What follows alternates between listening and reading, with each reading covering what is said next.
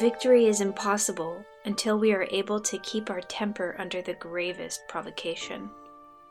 Gandhi, Young India, August 25, 1921.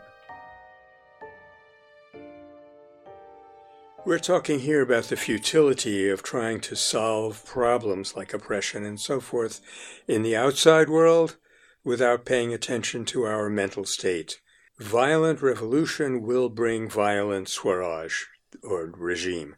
That is Gandhi's final pronouncement on this, which he made, I think, in 1942 in response to a questioner who asked him, what's it really going to take to get rid of the British right now?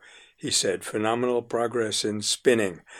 And he was always emphasizing that with the inner conquest of the violence within us, solutions to outer violence have got to follow, and vice versa.